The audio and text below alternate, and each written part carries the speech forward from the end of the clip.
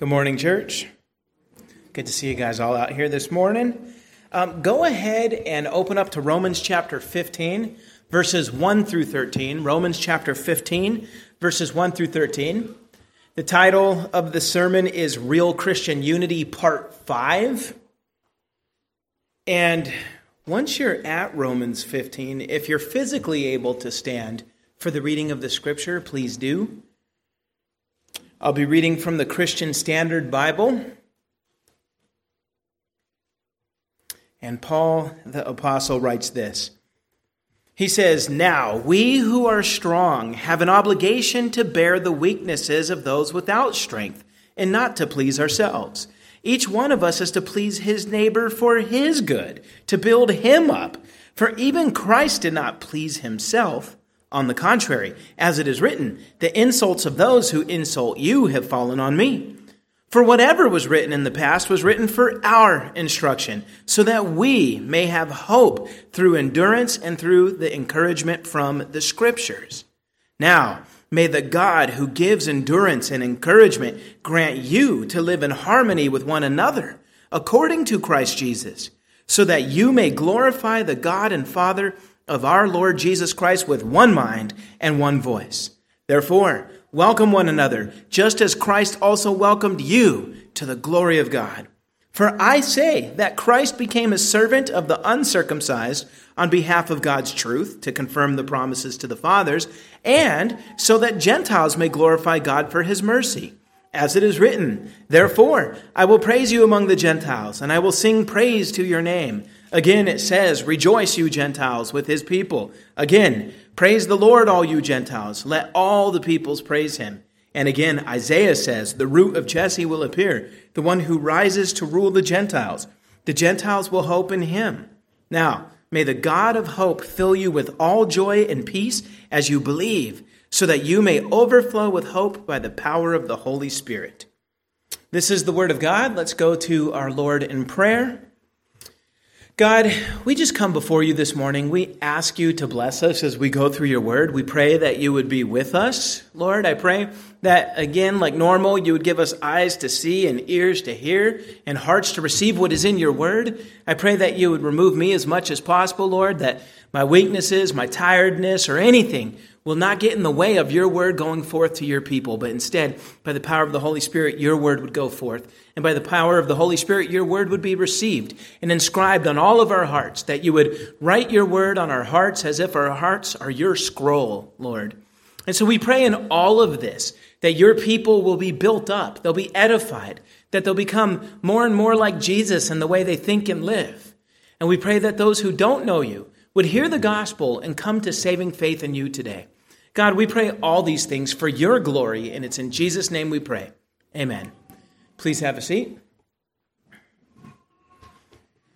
So, as the title shows, we are now starting the fifth sermon on the subject of Christian unity. We are in a part of the book of Romans where Paul the Apostle is hitting this topic really hard, and he's doing so for good reason. We sang earlier, a few songs ago, we sang that the world will know that we are Christians by our love. And we don't get that idea from the song. We get that idea from Jesus, and that's why somebody wrote a song about that, so that the idea would be even put in our head and hearts more. In John chapter 13, verse 35, Jesus makes this clear. He tells us the result of our love for each other and our unity. He writes this, he says, by this, everyone will know you are my disciples, if you love one another. So what he said there's very clear. The world will know we belong to him by our love, which also will be related to our unity. If we love each other, we'll be united to each other. And so Jesus prays for that to the Father on our behalf.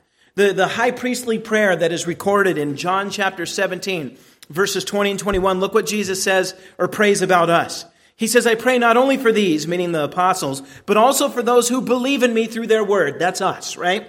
What's he praying about us? He says, may they all be one. As you, Father, are in me, and I am in you. May they also be in us, so that the world may believe you sent me. So, if we love each other, the world will know we belong to Jesus. If we're one, the world will know we belong to Jesus, and that he is the Messiah. So if this was a top priority that Jesus has for his church, it needs to be a top priority for us. Yet look around. Are all true Christians united? Clearly not. They divide over many things, and probably most of them are foolish.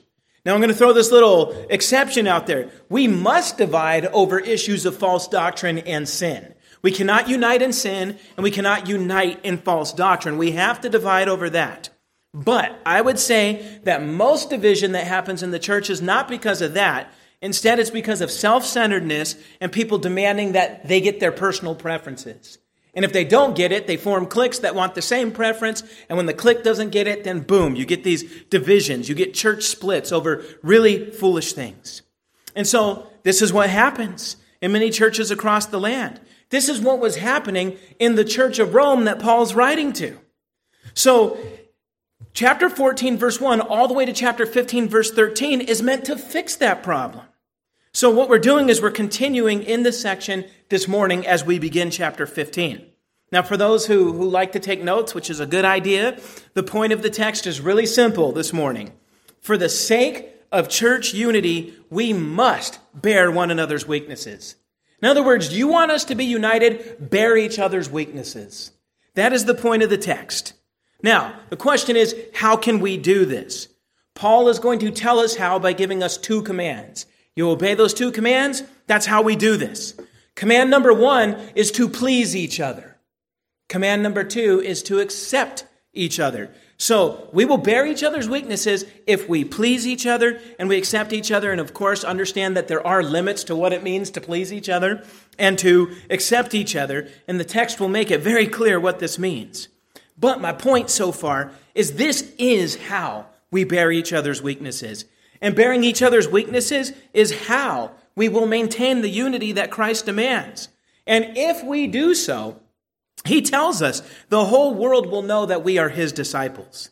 So I say all that so that we would understand that we need to take this subject as importantly as God does. Our text this morning will help us to do that. Now, given how much is packed into it, hopefully you were able to even tell as we were reading the text, there's no way I'm going to be able to get through all this morning. There's just too much. And so this morning we're going to get through the first command, to please each other. And then next time we'll finish with the second command, which is accepting each other. So this morning I'm only going to get through verses 1 through 6. And so if it's been a while and I'm only at verse 5, don't worry. We're only going to verse 6 this morning. Now, this morning, as we're coming close to the end of a very important section of Romans, I want to remind us of where we're at so we could get back up to speed. Romans chapter 15, verses 1 through 13, does not exist by itself. It's part of a bigger section that began in 14, verse 1. So 14, verse 1 to 15, 13 is a section, right? But even that part's part of a bigger section that started in chapter 12, verse 1. And even that is related to a bigger section that goes back to chapter 1, verse 18, and goes all the way to chapter 11. Now, why am I saying this? It's because we need to know where this fits. Simply put, Paul wrote this letter to the Roman church because he has the grand plan or goal of preaching the gospel all the way out to Spain. Now, when this was written in about the year 58 AD. By the time that was written, Rome was about as far west as the gospel's gone. Paul wants to take it a lot further to Spain, and he needs the Roman church to financially support him and send him, and also send some Latin speakers with him, right? And so he needs the Church of Rome to help him fulfill this mission. We all do this together. We cooperate. But the Roman church is falling apart. And so that can mess up this whole plan. Now, why were they falling apart? Because they were not loving each other. Why were they not loving each other? Because they were forgetting what the gospel is and how the gospel is supposed to change the way we think and the way we live. Now, the specific problem going on in Rome, when you do all the homework and all the research, the specific problem is this. The Roman church had two kinds of Christians that had very different cultures. Okay? One kind were the Jewish Christians. These were Jews who rightly understood that Jesus is the Messiah. So they followed him. But they did so in a very historic and distinctly Jewish way. They still followed the law of Moses. They circumcised their kids. They kept the Shabbat or Sabbath. They ate kosher. And in fact, as I showed 5 sermons ago, the apostles in Jerusalem strongly encouraged this. Jewish Christians should keep those things. They don't have to, but they should. right? When a Jew believes in Jesus, he doesn't cease to be a Jew.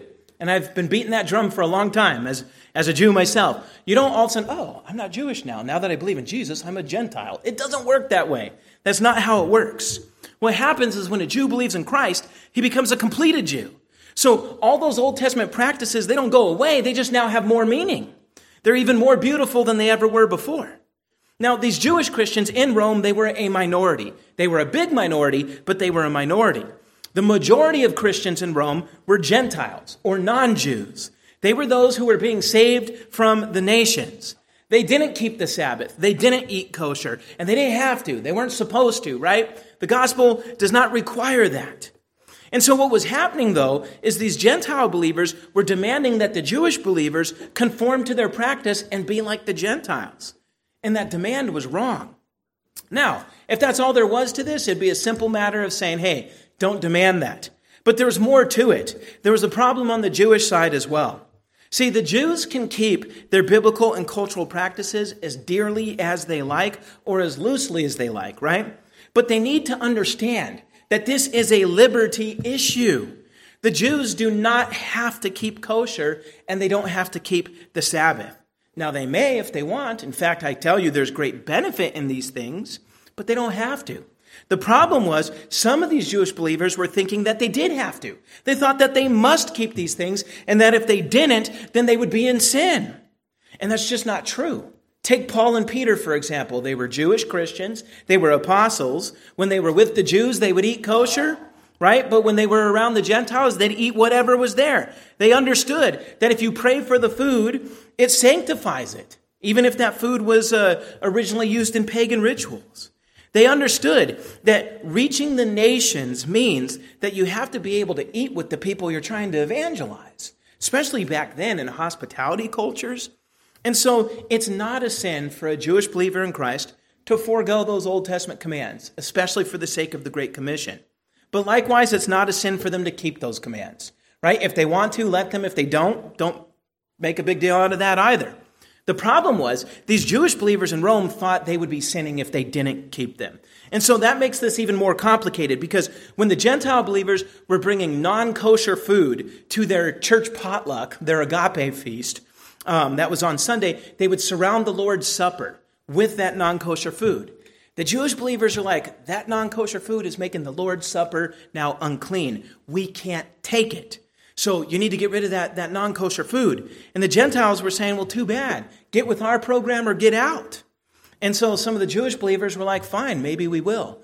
And if a big sizable minority would have left that church, it would have wrecked it. It would have weakened it. And now Paul can't get the gospel to Spain, right?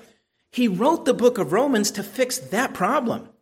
If you notice in this book, this is the only problem he brings up in this letter. You look at 1 Corinthians or Galatians, he brings up a bunch of problems. In Rome, in the book of Romans, this is it. This is the big issue. That means he did not write Romans to give us a treatise on the gospel. People always preach that way. He decided to give us his treatise on the gospel. Yes, he says more about the gospel here than anywhere else. But it was not to give us a treatise on the gospel. He wrote all of this to unify this church for the sake of the Great Commission. Because that is why local churches exist in the first place. The Great Commission. If they're not serving the Great Commission, they shouldn't exist, right? And so Paul knows that, and he's trying to fix that church so that they could serve the Great Commission. Now, the reason he wrote so much about the gospel in the first 11 chapters is because the gospel and its implications are what would fix this problem, right? It would fix it. And if you notice, the problem here is between Jews and Gentiles. And so through the first 11 chapters, he keeps showing how the gospel saves both Jews and Gentiles and makes them one. So think about it. He starts off the book by telling us both Jews and Gentiles violated the law of God. Both needed Christ to die for them and raise for them. Both needed to be justified by faith alone. And when they are justified by faith alone, that makes Abraham, the patriarch, the father of both of them. That's chapters 1 through 4. Notice how he's portraying the gospel. It saves both. And then in chapters 5 through 8, he shows us it's even bigger. Both have a bigger problem. They're in Adam. They need to be taken out of union with Adam and placed in union with Christ. Both are born in slavery to sin. They need to be set free from that slavery to sin so that they could serve Christ. Both need the Holy Spirit so that the Holy Spirit could write the law in their hearts and help them win that internal battle against sin that rages inside of all of us. That was chapters 5 through 8. And it ends on this high note that because both Jew and Gentile have the Holy Spirit, we will both finish the race together. Now, there was a little question that came along with this. More and more Jews were starting to reject Jesus, and more Gentiles were starting to accept him. So some were asking, does this mean that God is done with the Jews? Chapters 9 through 11 was Paul's answer, absolutely not. Right now, there's a remnant of Jews that believe. The rest are hardened. In fact, it's always been this way. Just read the Old Testament. And a whole bunch of Gentiles are coming in. And once the fullness of the Gentiles come in, then God will remove that hardening and all of Israel will believe and be saved. So that was chapters 9 through 11. And so that's the whole gospel program that Paul is showing. And if you notice, everything in those first 11 chapters was about how Jews and Gentiles both need Jesus just as bad as the other. And the gospel fulfills both groups' needs, right? And in the process, what God is doing is he's making both one body, grafting them onto one tree, which is the spiritual body of Christ. So what he's saying is they need to live like it. And in chapters 12 through 13, he shows us what it means to live according to the gospel. He tells us how it changes our life. First, in chapter 12, he says that if you believe, if you're saved, then you're going to live like a living sacrifice. Your life's going to be a living sacrifice unto the Lord. And what that's going to look like is you're going to serve in your church. You're going to lay down yourself and you're going to use your gifts for the sake of building up other people. We're going to care for each other as a true family. How this looks to the outside world, we're going to obey the government, unless the government tells us to do something that contradicts the Bible, right? And then in chapter 13, he tells us, look, at the end of the day, it's love. Love is what fulfills the law, so love each other. We're going to be loving each other forever anyway. We might as well start loving each other now. So all of that then rolls us into our current section where he's now dealing with this problem. If the gospel's that great and saves both peoples, right? And if the gospel changes the way we live in general, then how does it affect this specific issue? Well, that's chapter 14, 1 through 15, 13. And what Paul's doing is he approaches it with a think, know, and do strategy. So first he tells you what you need to think. Here's how you need to think. Loving each other means we don't judge and despise each other. Love also assumes the best, not the worst. When you're assuming the worst of somebody's motives, you're wrong. You're not loving them. He's saying that Jew that keeps kosher, that person's doing it unto the Lord. And that Gentile that eats whatever he wants to eat, he also is doing that unto the Lord. Assume the best. Don't try to force each other into doing your preference. That was chapter 14, verses 1 through 12. That's what we're to think. After telling us what to think, he now tells us what we need to know. Like theologically, what's the truth about this? Well, first we need to know that nothing is unclean in itself. No food, none of that stuff is unclean. The Gentiles were actually right, and the Jewish believers theologically were wrong here. Okay? And so nothing's unclean, but he doesn't stop there. He also keeps going. He says, yeah, but there are people with hyperactive consciences. And for the person who has a hyperactive conscience, it would still be wrong for them to eat that food because they think it's a sin. If they think they're disobeying God by eating it, then in their heart they really are disobeying God. And if you force them to eat that food or do whatever your liberty is when they think it's wrong, you are setting them down a path of sin, which could eventually lead to them sinning on bigger and bigger things until their faith is completely shipwrecked. Okay? So Paul is saying, yeah, nothing's unclean in terms of food or holy days or anything like that. Every day is alike. He's saying that's true, but not everybody sees it that way. So don't force people to do things your way. In fact, he says, if you force somebody to do something that their conscience thinks is sinful, you are stumbling them. And I kept emphasizing when I was going through it, stumbling does not mean offend. I might have a liberty that I keep and it might offend you. Too bad. It's not talking about offense. This is talking about stumbling. If what I do that I'm allowed to do, if you think it's a sin, but because I'm doing it, now you start doing it even though you think it's a sin, that is stumbling. Okay, that is what this is talking about. And so what Paul is saying is do not force people to copy your liberty. That's what we need to know. Now, after focusing on what we needed to know, he then focused on what we needed to do. And he made it simple. 2 things. Pursue peace. Meaning do whatever you have to on your end to be at peace with the person who disagrees with you on these kind of things. And then the second thing is he said, keep your liberty to yourself. right? You don't have to be broadcasting your liberty. You don't have to force it on other people. It's just a liberty. He says, keep it to yourself, right? And if everybody would do that, then the church would stay united. That's where he was going with this. And so again, that is chapter 14 that catches us up. Now what he's going to do in chapter 15 as he finishes it, he's going to pull out the big guns. Now, if you think what he did in 14 wasn't the big guns, well, listen, all he did in 14 was he was giving us good arguments of why we need to love each other and what it looks like. What he's going to do in chapter 15 is he's going to pull out Christ. He's going to pull out the scriptures. That's when you know it's the big guns. And that's going to end the debate, right?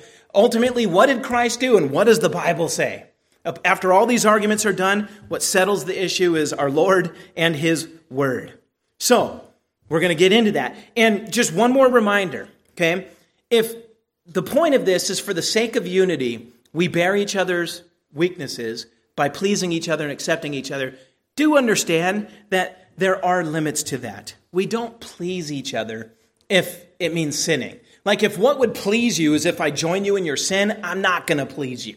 Okay? And we don't accept each other in our sin, right? Well, I'm just happy to commit adultery and you have to accept me in my adultery. No, that's not what this is saying. What this is talking about is liberties. It has to do with things that the Bible doesn't say are sinful. These are things that are not sinful in and of themselves. But some people, for one reason or another, might think some of these things are sinful. And so these are liberties. We have a diverse set of opinions on these things.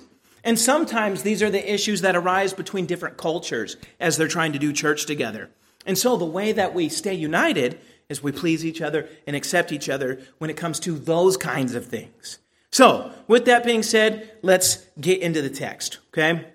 I said you have two sections, please each other, accept each other, and for the purpose of note-taking and following along, Paul makes this really easy.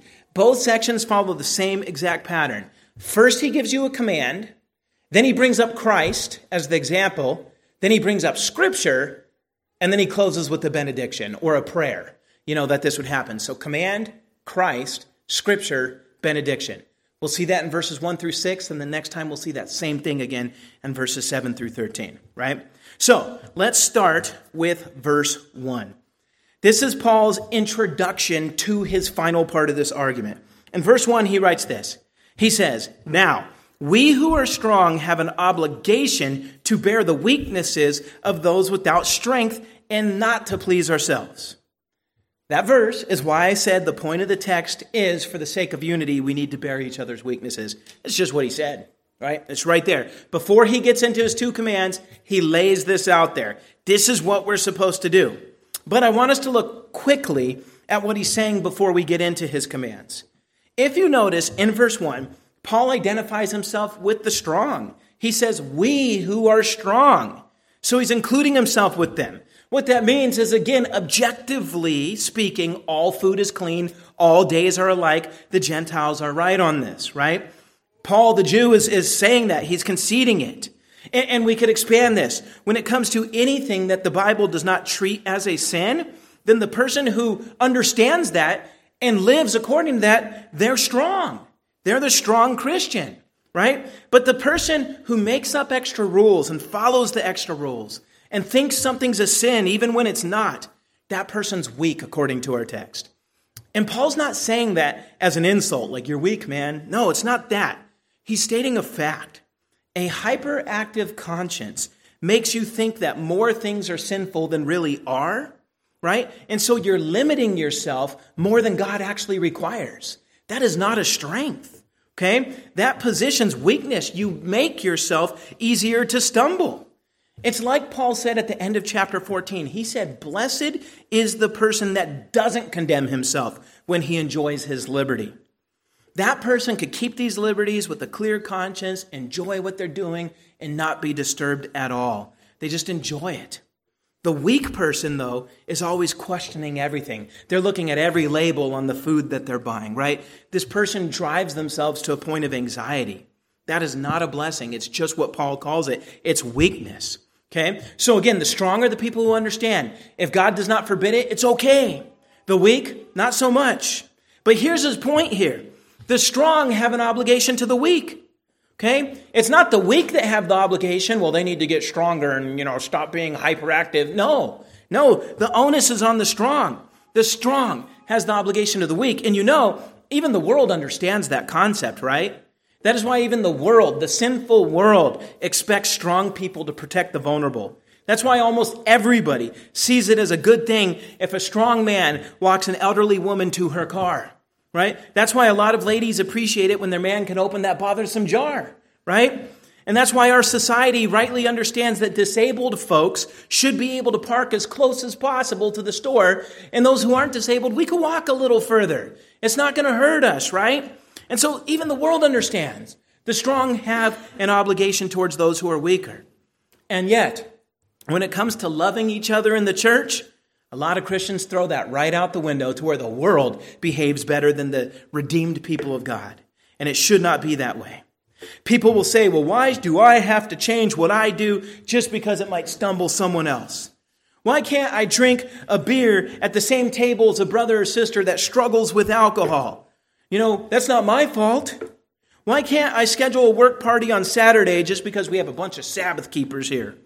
That's their fault for keeping the Sabbath, not mine.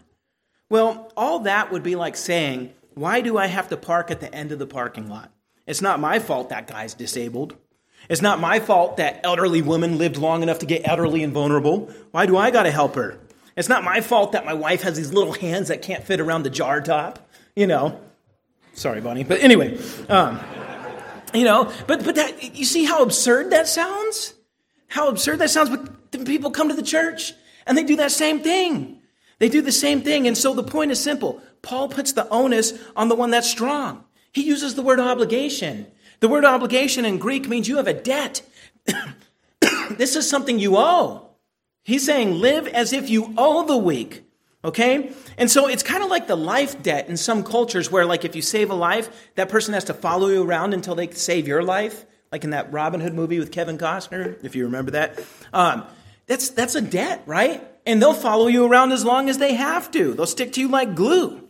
And what I'm saying is maybe we should look around this room and understand that we all have a life debt to each other that was purchased when Christ purchased us from our sin and set us free. Now we have a life debt to each other, right? To bear each other's burdens. We have an obligation to not harm each other by insisting on our liberties. Now, he's going to tell us the nature of our obligation in verse 1. He says we are obligated to, quote, bear the weaknesses of those without strength. Does that look like he's telling you we just have to tolerate weakness? Oh, we just have to tolerate? No, he says you're to bear the weaknesses. Bearing the weaknesses means we carry them. Their weaknesses become our own.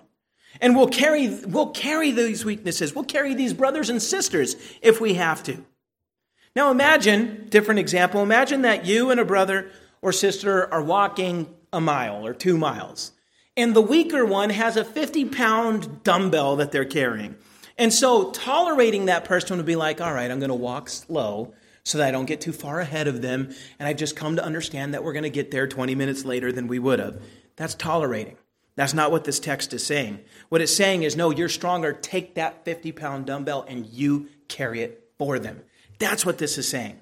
So what that means in the real world of the first century in this Roman context is that if having non-kosher food makes it to where the Jewish folks could take the Lord's Supper with the Gentiles, then you know what? We don't need that food here. That's bearing their weakness. We could do without our pork and our shrimp for one day, right? We could find kosher food. It's not like we can't eat kosher. The strong can eat anything. Okay? The strong, we're the ones who think that all food's clean.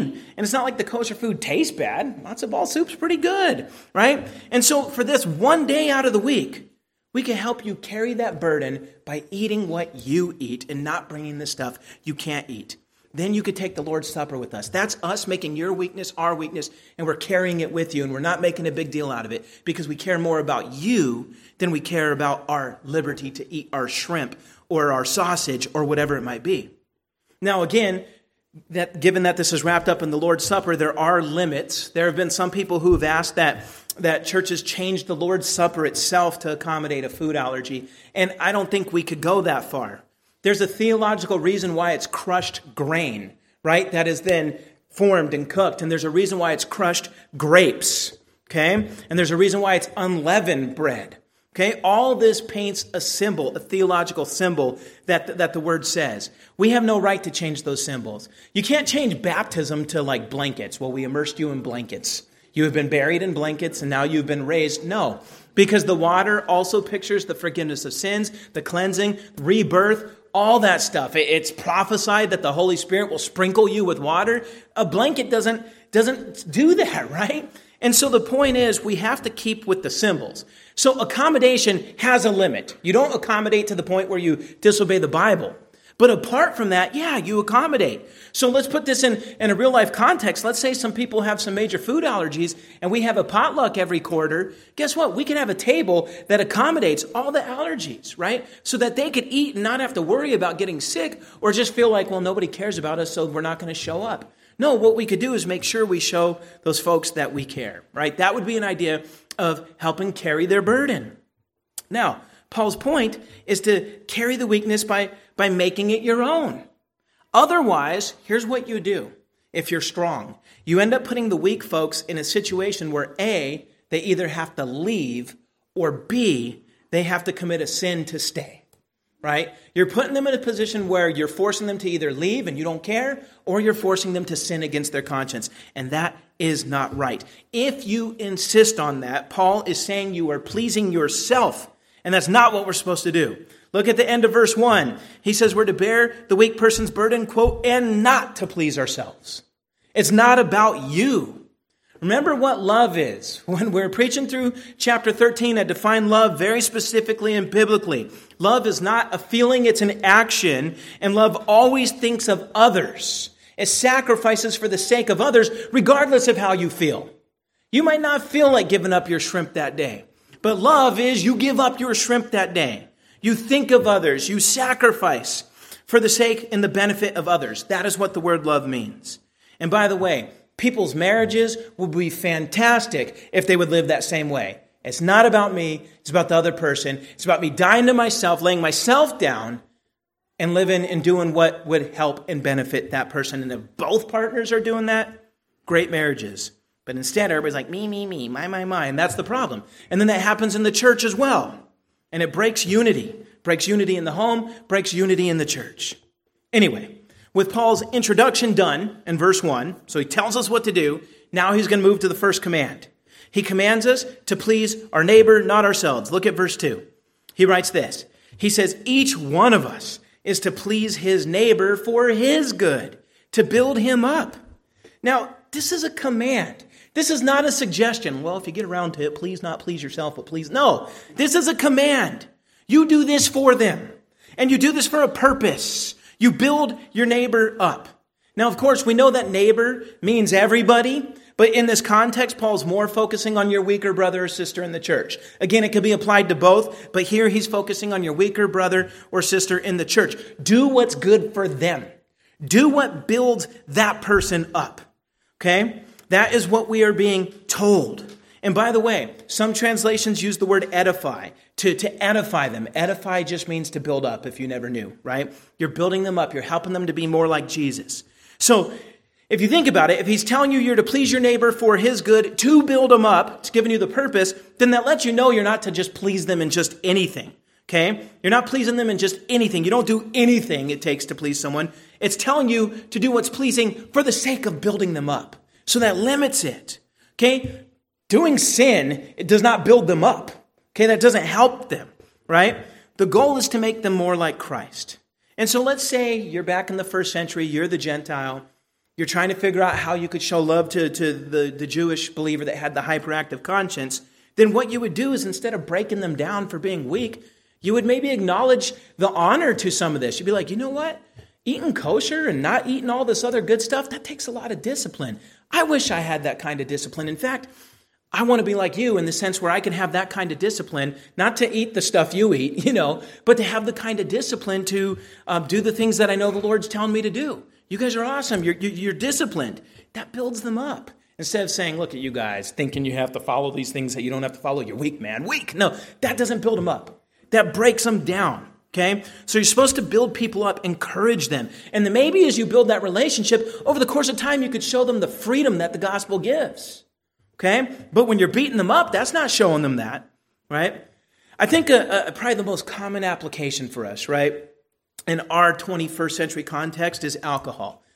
Drinking is not a sin. Getting drunk is a sin. Okay? Some people can drink a beer, they could drink a glass of wine, and they are never tempted to get drunk. It's fine for them. I mean, Jesus turned water to wine. But there are some people where if they even have one little taste, they end up falling right back into slavery to that, right? And so it's a liberty, right? It's not something that you have to do, but it's not something that you can't do. So some churches insist that we need to have the communion be wine. I think that's not a good idea. I don't think that's a good idea in our context. So what happens is by us removing the temptation by having grape juice, which is still crushed grapes, which still is in line with the symbol, what we do is we allow that person who struggles with that to take communion with no fear, no guilt, no anxiety that they're going to fall back into their sin. That builds that person up.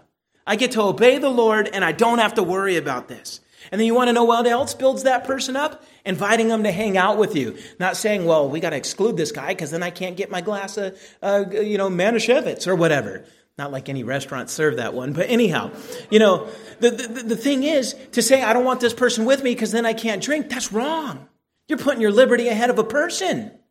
Instead, you say, you know what? I'd rather have the person than that liberty. Hey, will you come hang out with us this Wednesday when we go to Olive Garden or whatever? And then guess what happens? They're seeing that you love them and that you're fellowshipping with them and that you're having God-glorifying conversations where you're sharpening each other.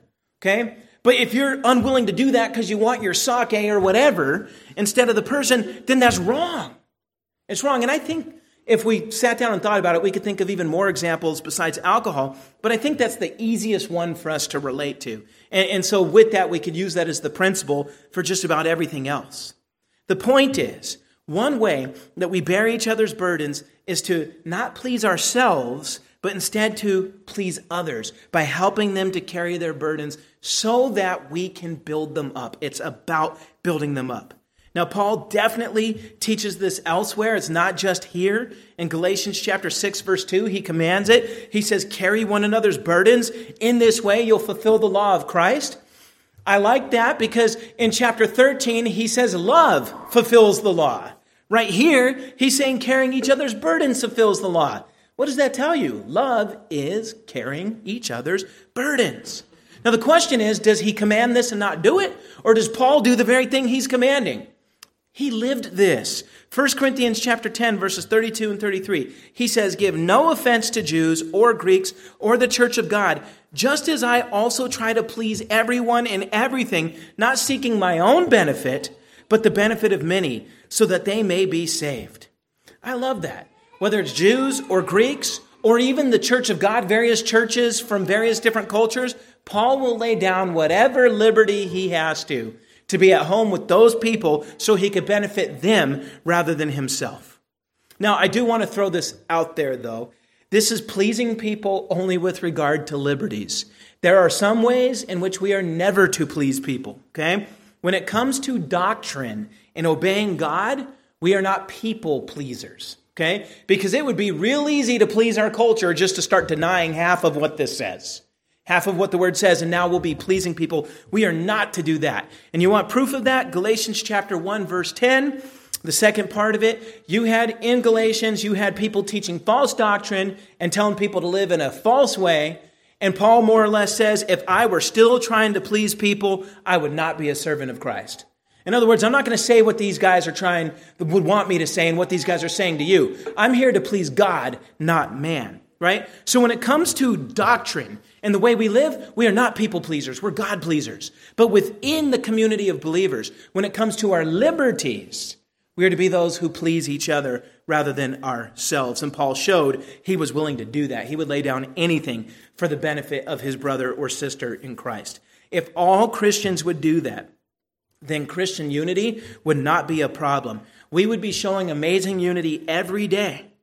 But alas, too many believers do not think this way. And so Paul is going to pull out the big guns. He's going to offer the best example possible for those who hear this and say, yeah, I'm still not moved. What he says next should move you, or you're probably not saved. In the first part of verse 3, he says, for even Christ did not please himself.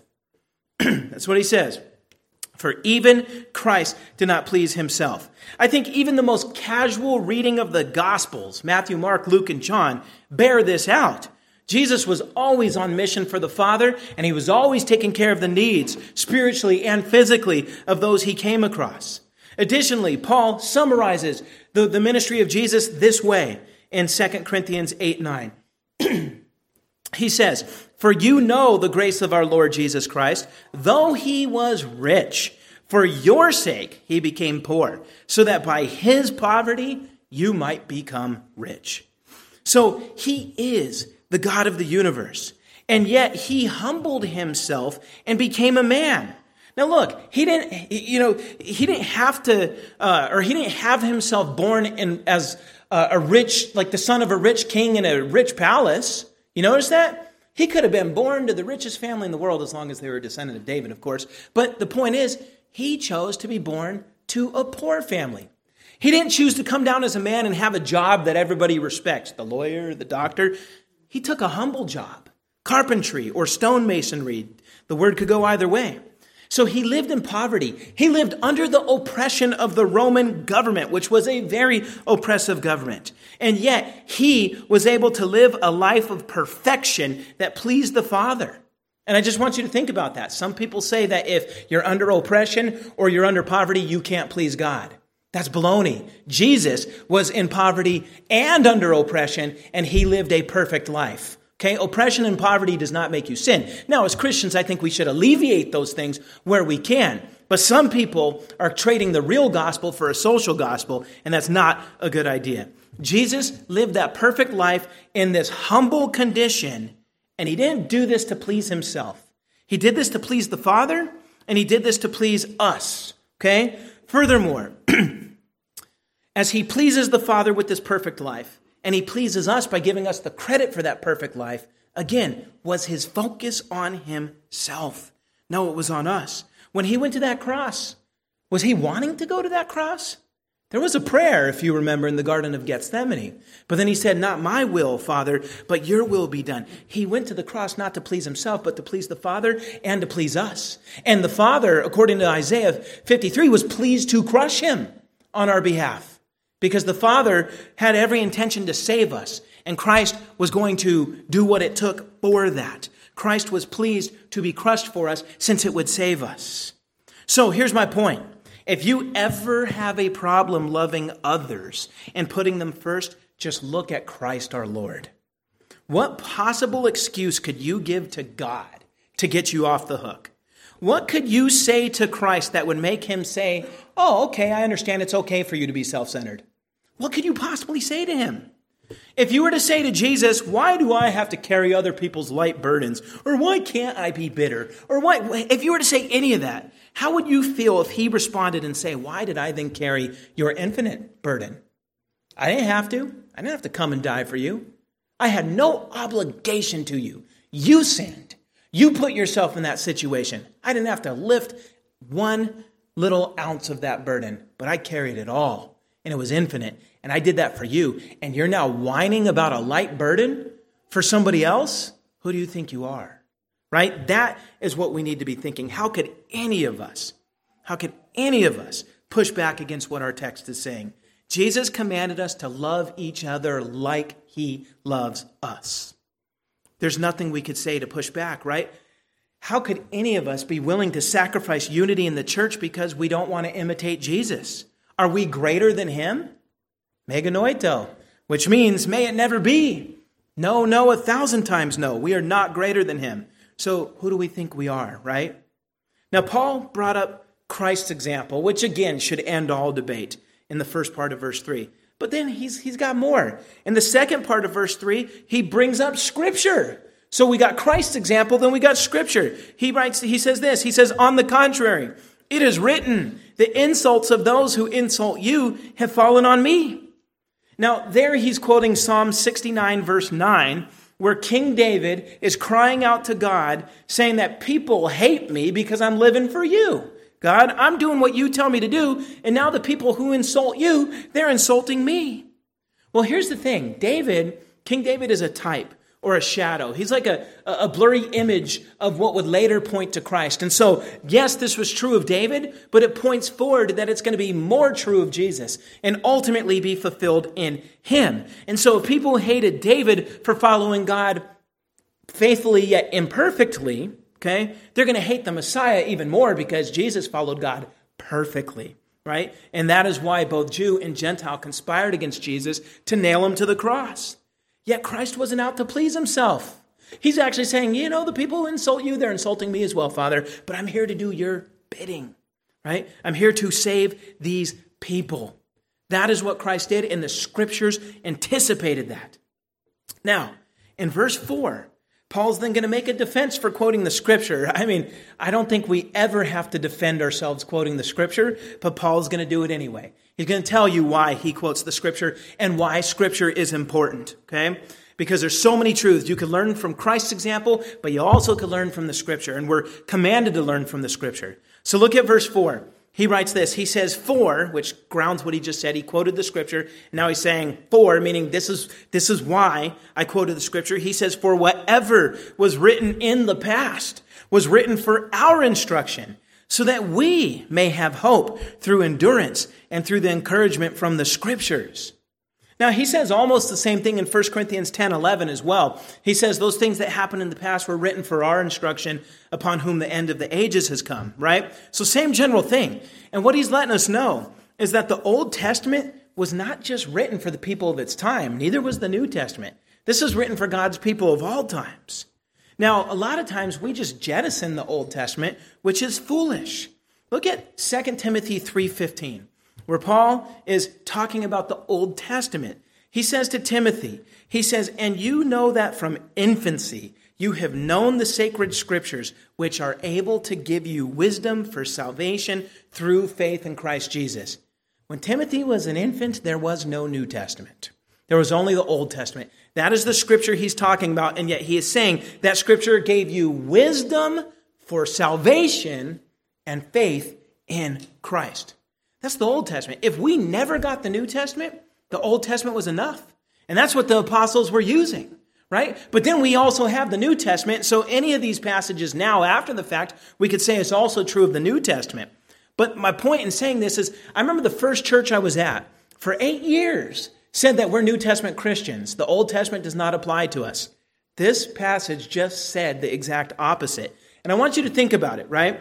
2 Timothy 3:15 is followed by 3:16 and 17, a verse that most Christians have memorized in some form. And yet, the scripture he's talking about is the same one he just said in verse 15. Let's look at the next verse. He says, all scripture is inspired by God and is profitable for teaching, for rebuking, for correcting, for training in righteousness, so that the man of God may be complete, equipped for every good work. When Paul wrote this line, the New Testament was not done yet. It was being finished, and then later it would be compiled. But he's talking about the Old Testament. Again, New Testament can be added to that after the fact. But what he means right here is the Old. The Old was the standard. He's telling you it was breathed out by God. And that it teaches you the right things to believe. That's what he means by profitable for teaching. It teaches you the right things to believe. It rebukes you for believing the wrong things. It corrects you for living the wrong way, but then shows you how to do it right by training you for righteousness, to live in the right way. And then the result, and again, this is all the Old Testament. The result is, he says, it equips you and makes you complete. Now, again, the New Testament only adds to that and makes it better and clearer.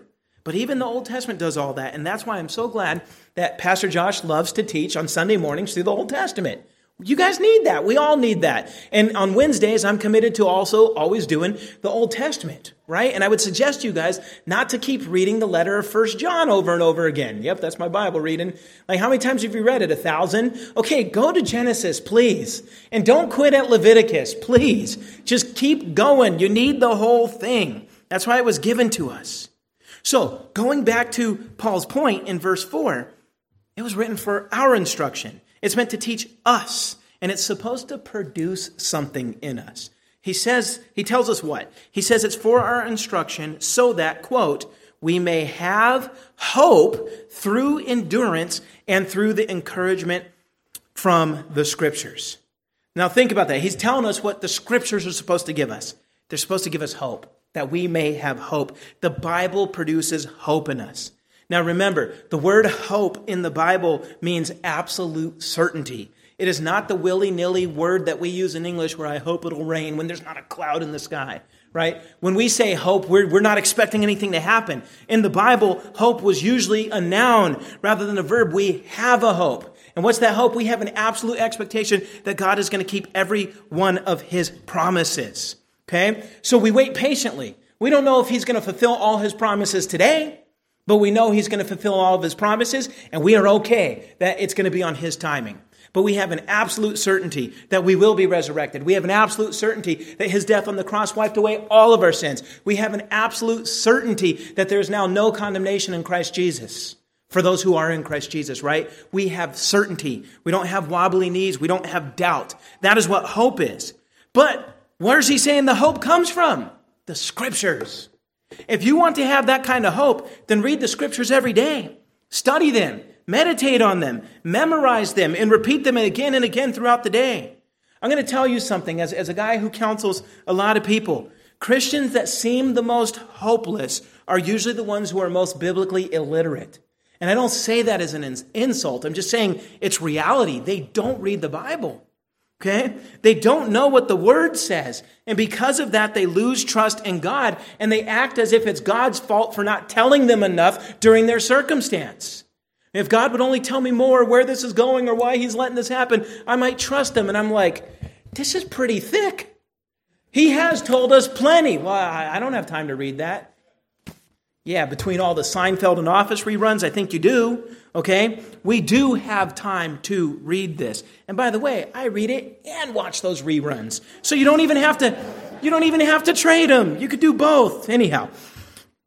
So, if you read your Bible cover to cover again and again, then you will have confidence in God because you're going to be familiar with the amazing things that he's done in history that he's recorded in his Word. You'll also understand that it is pretty common that he is the one who often sends the tough times into our lives on purpose because he's going to work something really good in our lives through it. He's going to make us more mature through it.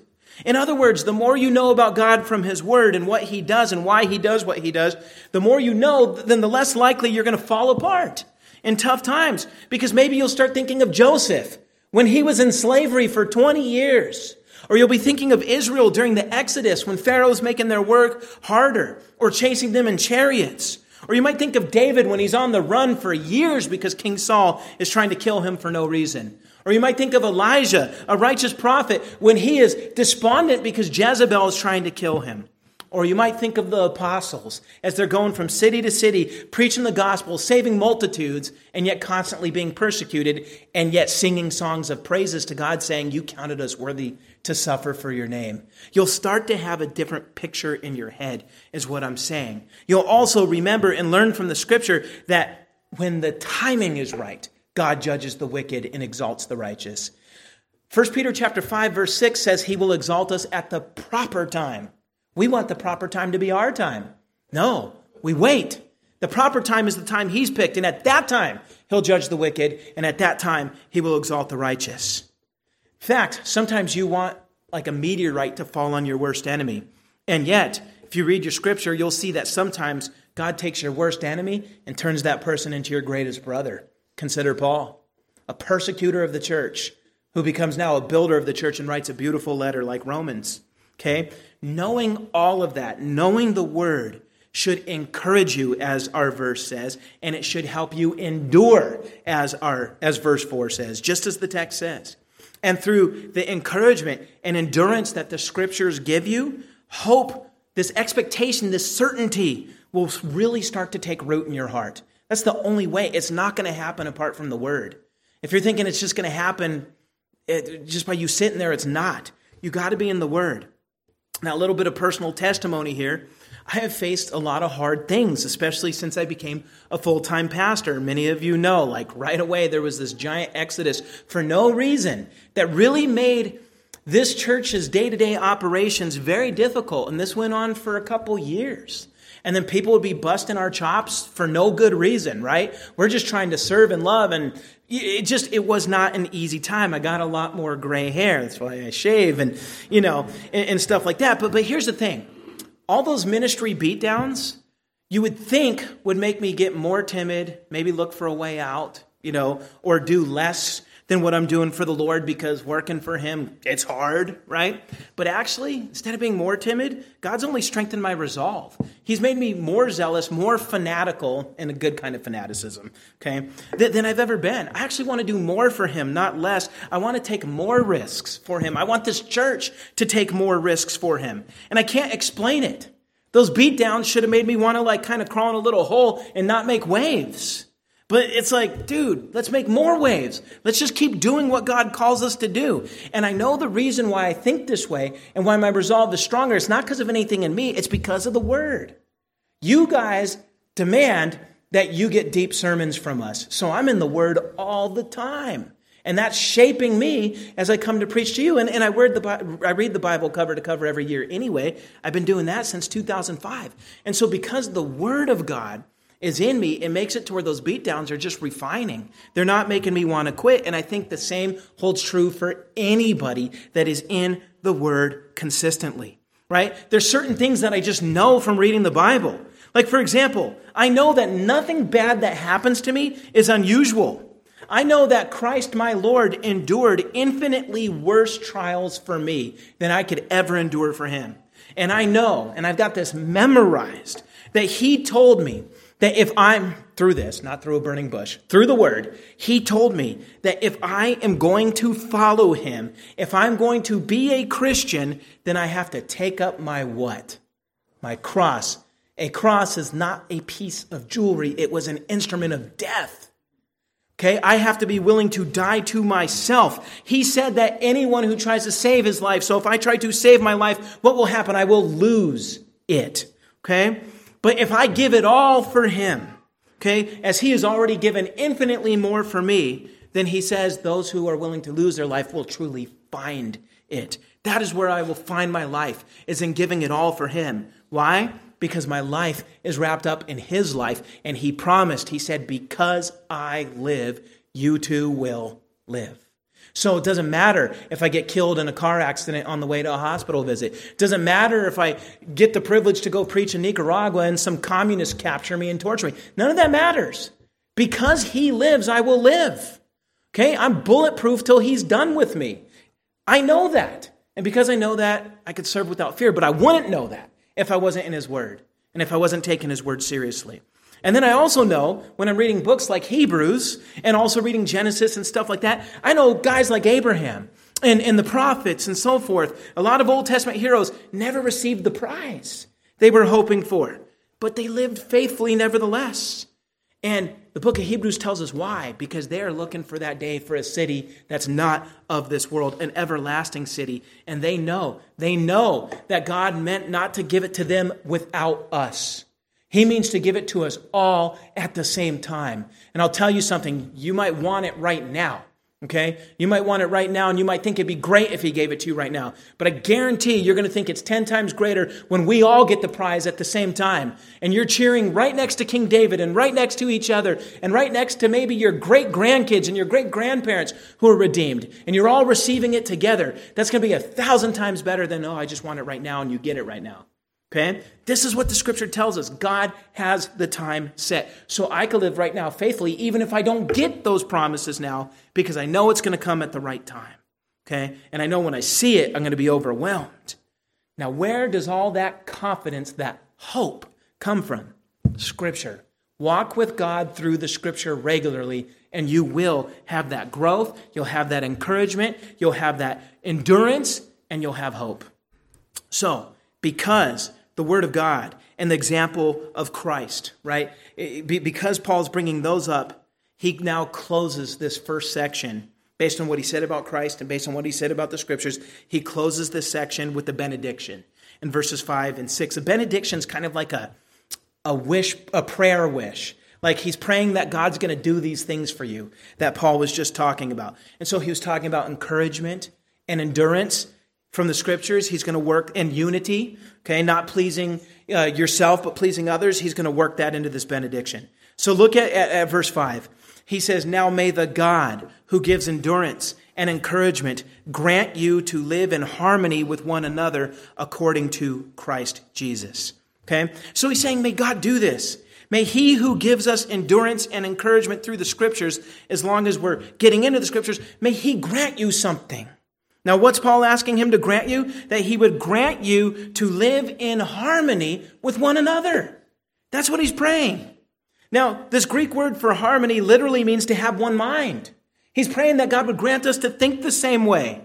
This isn't asking us to give up our minds and be thoughtless, mindless people. What he's praying is that on the issues of liberty, we'd all agree. We would agree that no liberty is worth more than my brother or sister's soul. No liberty is worth more than even my brother or sister's edification or building them up. Okay? It is more important that we help build each other up than it is to insist on our own right to do something.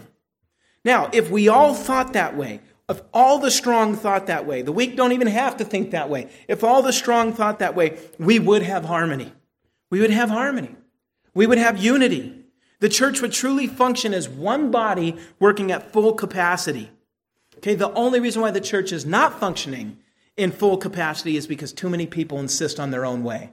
The Bible compares the church to your body. What would happen if your right hand, your left foot were wanting to do their own thing, your mouth just starts doing its own thing, your teeth start chomping while your tongue is sticking out, your eyeballs are going in there? You will literally kill yourself in a minute if all the parts of your body decided to do their own thing. But they don't, because they work in harmony for one purpose. That's how the church is supposed to be. And look, this goes beyond just liberty issues. This goes to serving. Okay, that's not a liberty issue, right? That's a sin issue. But those who don't serve in the church at all, they are insisting on their own way. They're insisting on their right to be lazy and comfortable. They're insisting on their right to be served rather than to serve. And Paul told us here to, quote, live in harmony with one another, what? According to Christ. Or you could translate it in the manner of Christ. So what was the manner of Christ? In Matthew chapter 20, verse 28, Jesus says this. He says, just as the Son of Man did not come to be served, but to serve, and to give his life as a ransom for many. That's the manner of Christ. Okay? Does it sound like he was coming to have us demand, or that he was coming demanding all of his rights and ways upon us? Now, as our king, he can demand, and we are to serve. But as the king, he came as a servant. It's amazing. Christ served, so I can serve. Christ gave himself as a sacrifice for my salvation, so I could give up or sacrifice some liberty for the sake of any of your edification. Okay? 1 day a week, seriously, is not hard to give up a liberty. Or 2 days a week or whatever. Now, if we want to pull this all together properly, okay, then we're to think about our unity by thinking and acting like Jesus. That will put us in harmony. And again, what is harmony? Harmony is multiple different and diverse things coming together and working with each other with a united purpose. Think of music. We have a good illustration of this every single Sunday. We have different instruments and we have different voices on this stage. What would happen if they all did their own thing, played their own tune, and demanded their own uniqueness? It would sound like clanging cymbals. But what happens if each of them and each instrument work together in unison for a common purpose? You end up with beautiful music and singing that praises the Lord, that then invites us all to praise the Lord with them. That's harmony. Okay? So take that idea and apply it to the whole church and everything. The way we live with each other, the way that we serve with each other should be like a skillful song done in harmony. But that only happens when self is given up for the work of the whole. Okay? Then you have harmony. But when self insists on its own way, then you got the chaos of a clanging cymbal. So, if we have the one mind of Christ, what happens? Well, Paul prays that God will grant this for a purpose. Verse 6 tells us the purpose, what this is supposed to lead to. That if God grants us harmony, he's to do this, quote, so that you may glorify the God and Father of our Lord Jesus Christ with one mind and one voice. See, if we are in harmony as a church, then what he's saying is we'll glorify the Father. We'll glorify the Father from whom all blessings flow. Why would we not want to do that? Why would we insist on our own way and put that ahead of glorifying the Father? Now, he mentions both two members of the Trinity here. The Father is the Father of our Lord Jesus Christ. He is the Father. Jesus is the eternal Son. Both are the one God. For the Father to be the Father, he always had to have a Son. But for the Father to always have a Son, the Son has to always be eternally begotten from the Father, meaning he's always been coming from the Father. There was never a time where Jesus was not coming from the Father. And then, of course, the Holy Spirit has always been eternally proceeding from both the Father and the Son, and is the bond of love between them. And the reason I bring this up is because our one God is an amazing God that is eternally three persons. And we glorify that God when we are in unity as the Father, Son, and Holy Spirit are also in unity. Now, what Paul is saying here is that if we have one mind, because we are instructed by Scripture, and we harmonize with each other in the manner of Christ, he's saying then we will glorify God, and he says we will do so, quote, with one mind and one voice, end quote. That is referring to our doctrine and our singing. We will have one doctrine, and we will sing with one voice. And so I want to focus on that one voice for a second. When people won't sing because the music doesn't fit their preference or their style, then they are insisting on their own way. But instead, if you seek to please your brothers and sisters rather than yourself, and you're instructed by the Scripture, and you've learned endurance and encouragement from the Scripture, and if you're trying to imitate Jesus and harmonize in his manner, then you will lay yourself aside so that your voice joins all of our voices so that we could all sing with that one voice that is built on that one doctrine. And what does singing with one voice accomplish according to this verse? That the Father will be glorified. Now let me ask you something. Some of you know this. How does the Westminster Catechism begin? What question does it begin with? What is the chief end of man? And what is the answer? To glorify God and enjoy him forever. Okay? If our chief end is to glorify God, and our text says that thinking the same on this issue and singing with one voice is what will glorify him, then why in the world would anyone not lift their voice with the worship leaders as we have this opportunity to glorify God with that one voice? Why oppose singing in the music? Why oppose the preaching? Some people, the sermons are too long. I know, I'm working on it. But anyhow, some people oppose that, right? But we're supposed to be united in mind on the Scripture, right? We're supposed to be united on it. In both our understanding of Scripture and in our singing, we're supposed to be one giant harmonious symphony of diverse beauty that exalts the God who saved us. So let's not fight against that. Now, how does this all relate back to Paul's bigger point? When the church functions properly rather than divide over petty issues, then we imitate Christ, we follow Scripture, we sing with one voice, and we give God a boatload of glory. But when we bite and devour each other over different opinions and preferences, then we reject Christ's example, we deny Scripture's commands, we sing with disharmony, and we give God shame rather than glory. So what I'm saying is this is bigger than just us all getting along. Okay, it's a lot bigger than that. This is glorifying God. In church, on Sunday morning, as we worship God together, heaven meets earth in that time. And his will, as it's done in heaven, is supposed to be done here on earth, as we are united in one mind, based on one doctrine from his word, and singing with one voice.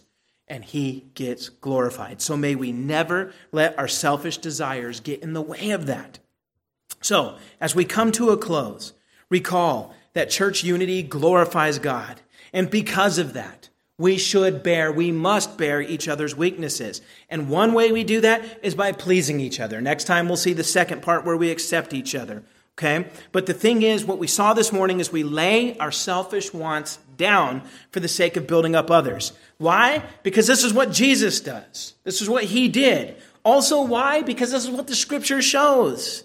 This is what will lead to endurance, encouragement, and harmony. And this then brings God's glory. And so what I want to exhort us with is rather than talking more about liberties and preferences, I want you to think for a second why what we do here matters. If unity depends on imitation of Christ, and that depends on Scripture, then the only way a church can be healthy and united is if it is deeply in the Bible. That's the only way. That's the only way. Why do you think so many churches are so divided out there? Why do you think the world can't see that we're Christians by our love? It's because most churches are shallow in their teaching. And so their people don't know the Bible, and therefore they don't have certainty or hope in God. They don't endure. But when things get hard, they give up, and they bite and devour each other over all this stuff. They don't encourage. They don't sing to glorify God, but they only sing when it satisfies their desire to hear the music they like. They don't serve, but they wait to be served. And so what happens is those churches actually aren't churches. Instead, they are miniature Billy Graham crusades that are repeated every Sunday. Think about a Billy Graham crusade. It's not church. It's an evangelism event where a bunch of people gather together to hear a concert and then listen to a message geared towards unbelievers. And then if you're a believer, well, you kind of walk away unaffected. That's not church. But that's how most churches operate. And since they're focusing on this milky stuff, people aren't growing. What does the Bible say the church is? It's a temple. It's a flock. It's a bride. It's one body of many parts, and it's the pillar and foundation of truth. Does that all paint the picture of a bunch of people just coming and being entertained? Or hearing 7 tips to a better whatever? No. A temple means we're all bricks being built together into the temple, and we are filled with the Spirit of God. A flock means we follow our good shepherd and depend on him and rely on him and hear his voice and listen to his voice. As a bride, we are in unison with him, united with him. As a body that's made up of many parts, it's exactly that. We're working together, using what God has given us for the function of the whole. And as the pillar and foundation of the truth, we're to be those who are going out, preaching and teaching what this book says. That is what a church is, okay? And so this only happens when a church commits to being biblical people, doing biblical things the biblical way. That's our motto here. Biblical people doing the biblical things the biblical way. And the only way you can be biblical is if you're in the Bible. The only way a church is going to be biblical is if at the pulpit we're being very biblical and giving heavy sermons based on the Scripture. And that our small groups dive deep into the Scripture. That's how we do it. And then you, in your home life, diving deep into the Scripture. That's how we get there. So may we be unapologetic on our commitment to be deep in the Word and in our preaching rather than shallow. And I just want to say this. Hopefully it doesn't sound like I'm beating up on you guys. I was telling my small group that I'm very proud of this church. The church I was going 2 churches ago, in America, we end up at a lot of churches in the course of our life. 2 churches ago, I remember every Sunday during the closing prayer, 400 people would get up and walk out. The service didn't even end yet. And I remember the pastor would rebuke them and they would just walk faster because they want to get their lunch. And they only had an hour and 15-minute worship service. We dump 2 hours on you guys consistently every week with like 65-minute sermons, and nobody walks out during our closing prayer. And then you all stick around for 30 minutes after we're done fellowshipping with each other. I know you're hungry by that point, but I'm telling you, it's amazing to see that. And I think the only thing that brings us to that point is maturity that comes from being in the Word. So it is worth it. This is why we do what we do. And so may we be in the Word. May we be the most confident people in God because we have the hope that He gives us. May we be those who endure and encourage and carry each other's load so that we'll have that harmony of one mind and one voice. And may we sing right now, because we're going to have a song, in a way that glorifies God. Now, last thing, if there's any unbeliever here, let me tell you this, okay? What we're talking about unity in Christ and this kind of love that I'm talking about can only happen if you have a new heart, if you're born again by God. And so here's the thing. You are guilty of sin. One day you'll stand before God and you will have to answer for your sins. But know this, that our God made a way for salvation, that Jesus came into His own creation and died for the sin of sinners who believe on Him, to where their penalty is completely paid. And then He rose on the 3rd day so that He could give them the credit of His righteousness. If you trust Jesus and turn away from your sin, if you believe on Him, you'll be forgiven of all sins and you'll be saved. And then you'll enter into His body, His temple, His flock. And then you can learn to love one another just like our text says. So don't walk out of here still in your sin. We would love to have you come to Christ. So if you have any questions about this, come and talk to me, and I'll gladly walk you through it. With that, we're going to pray, and then we got one more song, and then we'll take the Lord's Supper and be dismissed.